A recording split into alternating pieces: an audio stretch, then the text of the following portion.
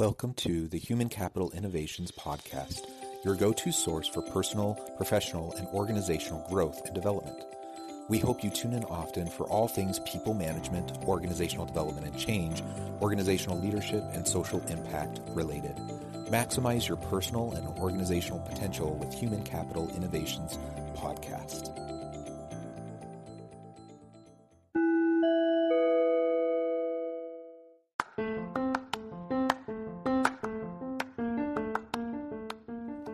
Welcome to the Human Capital Innovations Podcast. In this HCI podcast episode, I talk with Alina, Haitz about shifting your mental wellness at work to feel less stress and avoid burnout.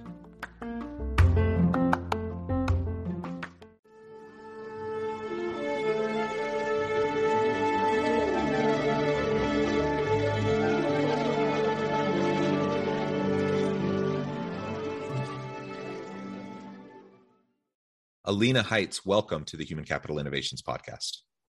Hey, nice to be here. Thank you. Yeah, it's a pleasure to be with you. I'm super excited for this conversation. Today, we're going to be talking about mental wellness in the workplace. We're going to be talking about how we can shift our mental framing at work so that we can feel less stress and avoid burnout. We know that burnout is a huge, huge challenge in the workplace today. I think during the pandemic, it's even received more attention because of the challenges people have been facing, trying to work remotely and balance work, family, and all the different aspects and the health concerns and all those anxieties. Many people having to try to help their kids, doing homeschool while working from home. So there's just all this stuff, right? That's been adding to the complexities of how we live our life over these last couple of years. And we know that instances of mental health challenges and stress and anxiety, those have been going up.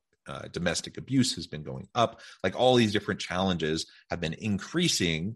And all of this is happening within a context where we know we want to be successful in business. We want to be able to be effective as employees. And we can't always, probably never really compartmentalize our life so that home life stays at home and work life stays at work. It all bleeds together. So how do we go about shifting our mental wellness at work so that we can feel less stress and avoid burnout? That's what we'll be exploring and unpacking together today. As we get started, I wanted to share Alina's bio with everybody. Alina Haitz is the voice of the everyday working parent that struggles with the ups and downs of life. As a type A personality, always on the move, she struggled with her own sense of mental wellness for several years. Through various tools, classes, and mentors, she now practices and teaches about mental wellness in the workplace. Alina has a simple and fun approach to teaching and practicing better self-care, self-compassion, mindfulness, and overall mental wellness at work. She is the author of a book of reflections on Mother Nature titled I Am, which was written for those in need of healing and those that work in the helping profession. It's a wonderful opportunity to be with you. I really am excited to hear about your insights and everything that you have to share. Anything else you would like to share with listeners by way of your background or personal context before we dive on in further? No, I think that summed it all up. I'm definitely an everyday person. I come from the non-doctor or clinician background, so I do have a little bit of a different take on things. Yeah, well, great. And maybe we can start with your approach to mental wellness. As I mentioned in the bio, you've had your own struggles with this over time, which is not unique. Like so many people struggle with their mental wellness, and we all really should be practicing better self-care, better self-compassion, mindfulness, and such. So tell us a little bit about where you come from and your framing around this issue. And then we can start to talk about some of the tips and tools for self-care, self-compassion, and mindfulness. Yes. And I just want to thank you for saying that, that we all have struggled. We all have our ups and downs, and that's just part of being a human and the human experience, right? Having our ups and downs. Several years ago, now it's been 20 years. I was in college and I had a, let's say like a mental wellness pandemic, right? My own chaos, let's say. And from that point forward, I really moved forward in my own healing of really finding a balance in life. And I don't think that we ever really have an entire balance. I think that, with work and personal, you mentioned everything bleeds together.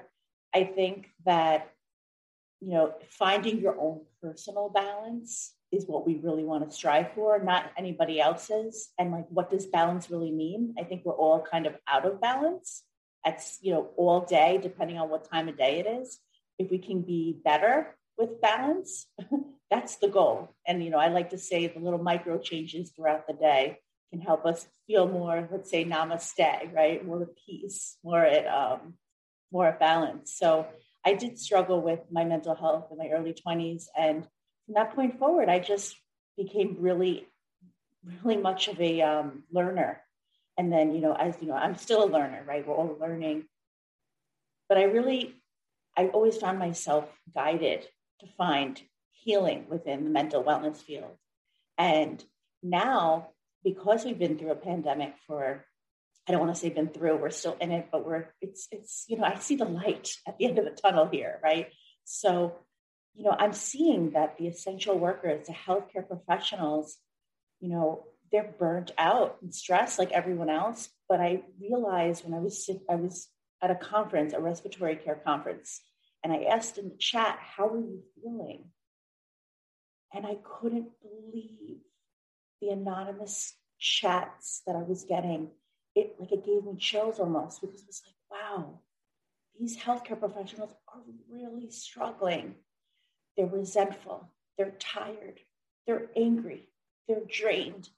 Some of them just don't feel good anymore, and they lost their passion. And I'm not saying it was all negative, but it really hit home. I'm like, this is important. Our healthcare professionals that take care of us, they need to be taken care of too. They need to practice their own sense of mental wellness and self-compassion and self-care to really help others, right? That whole idea of like putting on your oxygen mask, filling your cup first before you pour onto others. That idea. It's cliche, but when we really look at it, it's vital. Yeah. Yeah. I really appreciate that. And we have all the first line workers and first responders. And I think, in an organizational setting, leaders have taken on a really heavy load too, because they've been trying to look out for their people, and they've been trying to show compassion and empathy and understanding and accommodations for their teams, not always getting that same support themselves. It's the same idea that you were just sharing. And so I think we need to have extra compassion towards leaders in our organizations, give them the benefit of the doubt, try to help them and ease their burden, ease their load whenever possible. They will very much appreciate it. I'm sure they need it. And just like those in the medical field or anyone else, who is struggling, that's wonderful. Well, let's talk a little bit about some specific things we can be doing as we approach self-care, self-compassion, and mindfulness. Because there's a whole bunch of things we can do. But how do we get started, especially if we find ourselves in a really high stress, high anxiety, kind of even borderline burnout kind of a state? How do we walk that back, and how do we start to put in place these little instances throughout each day so that we can maintain a more healthy balance and overall better mental health state? And this is the question I get every time I get interviewed. How do we start? And I always answer the same way. We have to meet ourselves where we are. We can't expect ourselves to be gurus of meditation and self-care and self-compassion if we're running at a high level of almost near burnout. We have to give ourselves, some people may say grace, some people may say self-compassion, but it's really like meet myself where I am, and let's start small. Let's start tiny, and my whole philosophy is I'm not going to give you more work. You have a lot of work. You were talking about CEOs and leaders, heads of organizations. They have a laundry list of to-dos. They have more work than they probably want to know about, right? And more responsibility. So I'm not going to say, okay, you need to meditate 30 minutes a day. Let's be reasonable. Let's start with what you can do. And I'm not going to tell you to eliminate anything right away, let's add something in, something minor. Maybe it's waking up 5 minutes earlier. Maybe it's just waking up 5 minutes earlier and breathing and starting your day without being connected to the cell phone. Maybe it's taking a break and having some gratitude, like writing a little, you sound like, a little cheesy, gratitude list, but just starting out the day saying, you know what, I'm grateful that I have a job, that I have feet that I can stand on and walk to the bathroom, like in the morning, and then brush my teeth, and just starting that soundtrack of having gratitude and shifting that mindset. Well, and how do we start that? Because it does feel overwhelming. People say, I want to take breaks. I want to go on walks. I want to meditate. I want mindfulness practices. I want to do deep breathing. Like I want to do these things, but I'm just so busy. I don't have the time. I'm running from thing to thing to thing. I'm going from back-to-back meetings all day long and putting out fires all day. How do we interrupt that framing and that kind of a lifestyle, a workplace experience, so that we can start to have these things in place that will make a difference? And I want to share that that's the exact person that doesn't have time in between meetings. That's the person that needs to hear this the most, right? Because it's all about your routine. If everyone has a busy life, everyone has an eventful schedule, right? If we're not planning our day, somebody else is, right? That whole idea, you're in management and leadership. They say, if you're not managing your time, time is managing you. That's just like a basic, right? So if I really want to do something in my life, I will take the time to do it, right? We take action on what we value. If we really want to incorporate a meditation practice, make it doable. So maybe it's 2 minutes, setting your alarm on your cell phone at 3:00 that I'm going to go outside, take a walk for 2 minutes, start small. But if we're not willing to take our cell phone out and make an alarm and look at our day and be strategic about our day, then we're not really wanting to meditate. We don't really want to be more mindful, because we also need to know the why. Why do I want to be mindful? Okay, let's be mindful. Let's be more, routine focused. But the reason we want to know why, well, to be more mindful, more life satisfaction. If we're more mindful and more compassionate, we'll perform better eventually. Everyone's all this multitasking. Well, did you know that if you're more mindful and you do one task at a time, you'll do it better and more efficiently and sometimes quicker. So knowing the why behind the actions, like anything in life, is really important.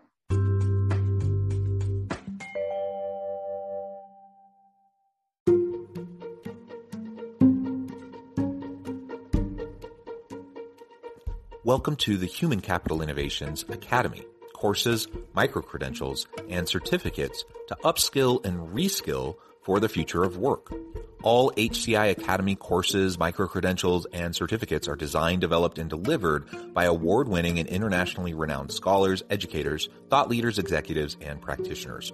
Our courses, micro-credentials, and certificates will help you make your mark on the future of work and make an immediate impact in your organizations. Check out the HCI Academy and our many course offerings and certificates to upskill and reskill for the future of work.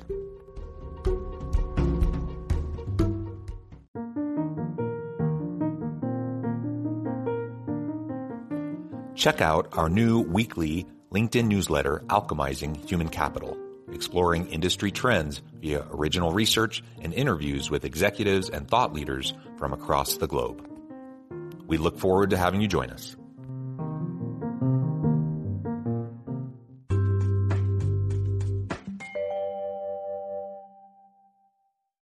Yeah. So knowing your why, your reason for wanting to do these things, and it may just be that you have high blood pressure and you need to decrease your anxiety and stress a little bit. And so you want to start to dabble in some of these things. You would just want to be around for your kid's wedding or whatever.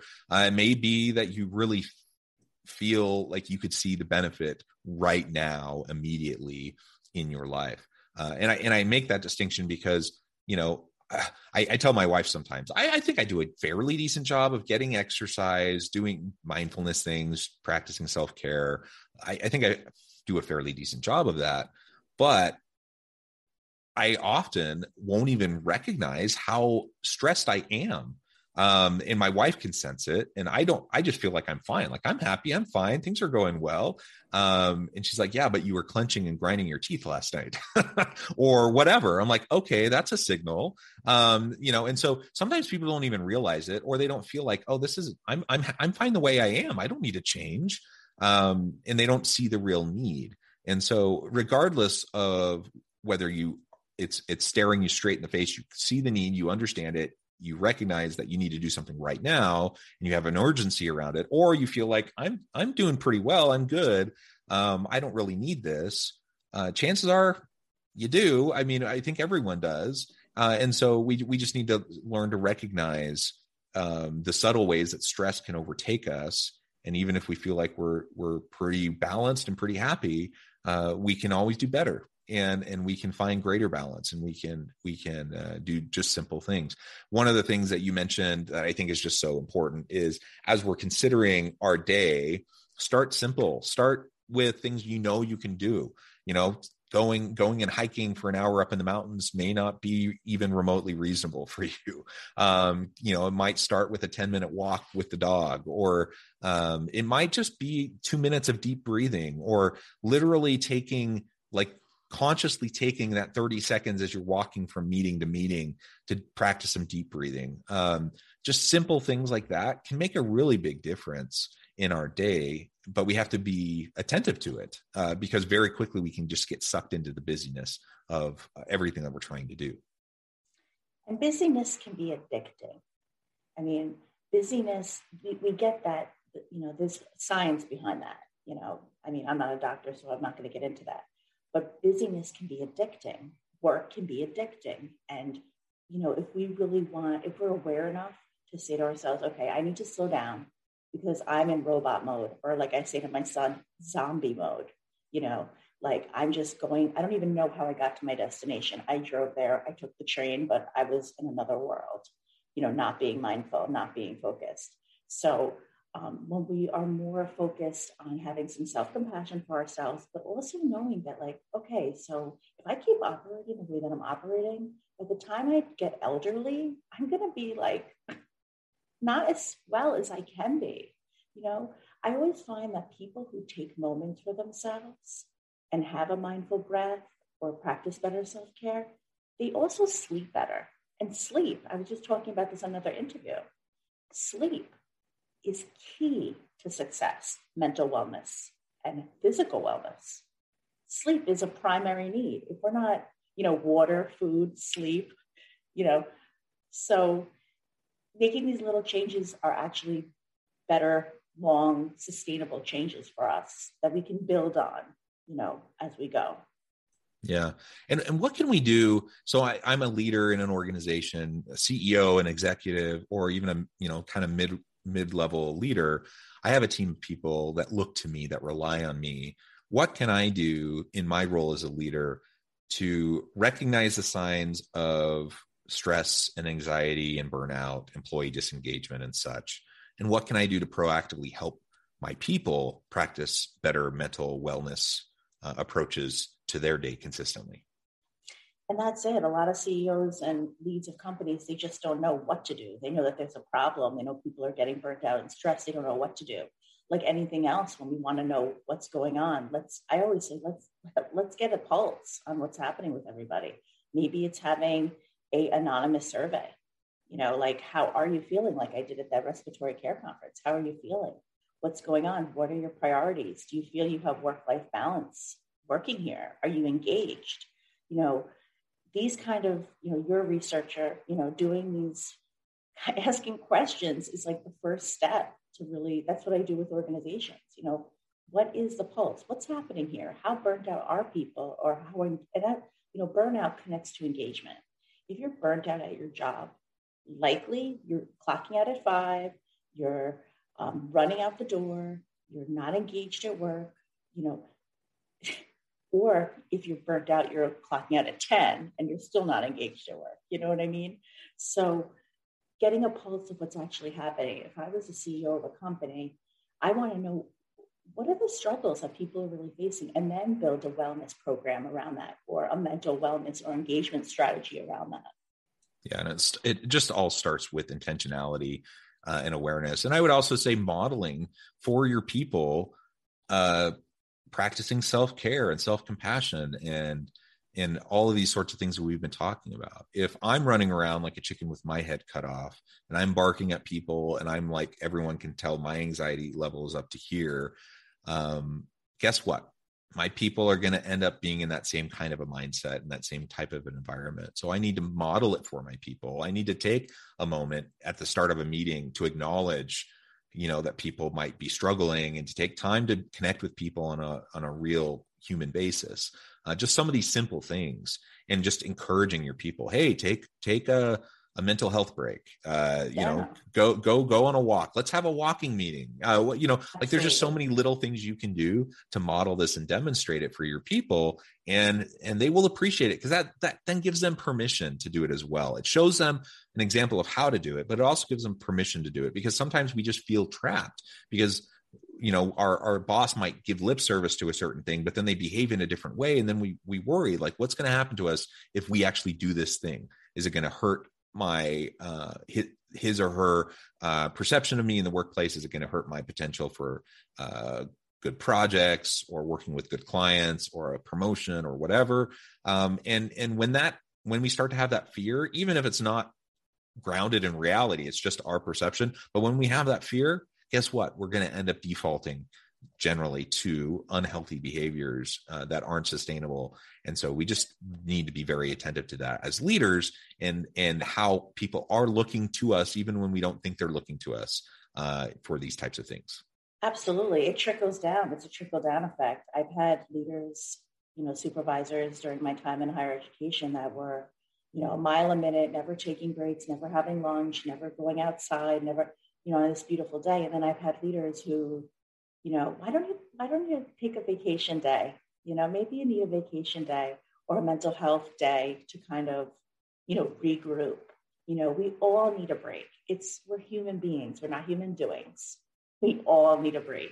And if a CEO is encouraging wellness and just giving lip service to it, like you said, we like the old saying, right? Actions speak louder than words. So let's encourage better actions a day at a time. You know what I mean? Yep. Very well said. Alina, it has been a pleasure. I know at the time I'm going to have to let you go here in just a few minutes, but before we close, I wanted to give you a chance to share with listeners how they can get connected with you, find out more about your work, and then give us a final word on the topic for today. Sure. I am active on LinkedIn. If you want to find me, I'm Alina R. Haitz on LinkedIn. I also have a website. If you want to contact me, it's alinarheitz.com. I work with all types of organizations, mostly focused on healthcare, providing training, speaking, and consulting. And to leave, my list words, let's focus on minor changes, meet yourself where you are, and model, like what John said, model and show up the best you can. If you're showing up, you're doing it right. I love it. Thank you, Alina. It's been a real pleasure. I encourage listeners to reach out, get connected, find out more about what Alina and her team can do for you. And as always, I hope everyone can stay healthy and safe, that you can find meaning and purpose at work each and every day. And I hope you all have a great week.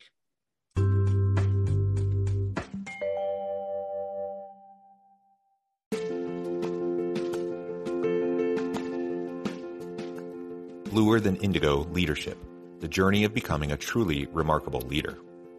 Early in my adult life, I learned about an Asian proverb that translates as bluer than indigo. If you think about the color indigo, it is a brilliant, deep, and vibrant blue, what some would call the bluest of blues. To have something that is bluer than indigo is rare and truly remarkable. Contrary to popular myth, there is no one-size-fits-all or cookie-cutter approach to effective leadership. There is no silver bullet, no secret sauce, no go-to model that will solve all of your problems. The truth is, great leaders have all had their unique strengths and flaws, and have all had to discover and then pave their own distinctive path in their life's journey to fulfill their leadership potential. Bluer Than Indigo Leadership will help you discover your own path and explore those ordinary, everyday actions that will help you respond to an uncertain future and produce extraordinary results for your individuals, teams, and organizations.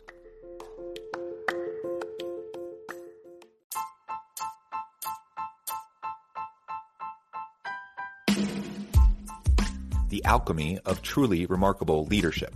Ordinary, everyday actions that produce extraordinary results. Consider how the nature of work has shifted over the past 50 years. With increased globalization, rapid technological advancement, and the shift in economic composition, the average job of today looks very different than the average job of 50 years ago. What will the jobs and organizations of tomorrow look like? Moreover, what does this all mean for organizational leaders?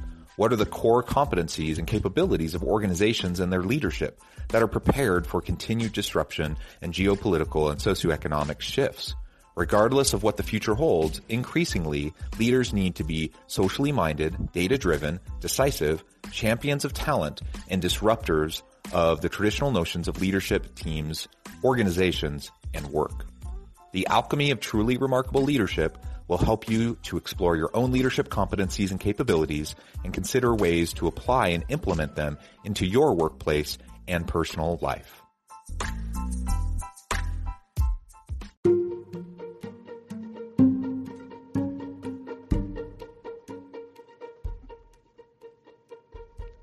Check out Human Capital Innovations magazine, Human Capital Leadership. Human Capital Leadership is a free, interactive e-magazine with the mission to help individuals, leaders, and organizations find innovative approaches to maximize their human capital potential. We publish issues quarterly in August, November, February, and May. Take a look at the latest issue and let us know what you think.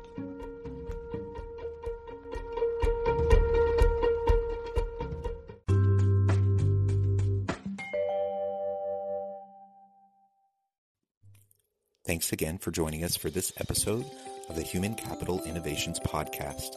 I hope you stay healthy and safe and that you have a great week.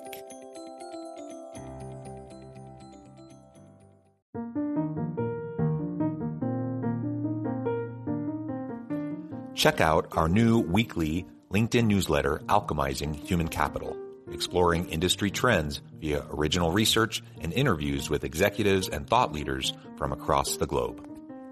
We look forward to having you join us.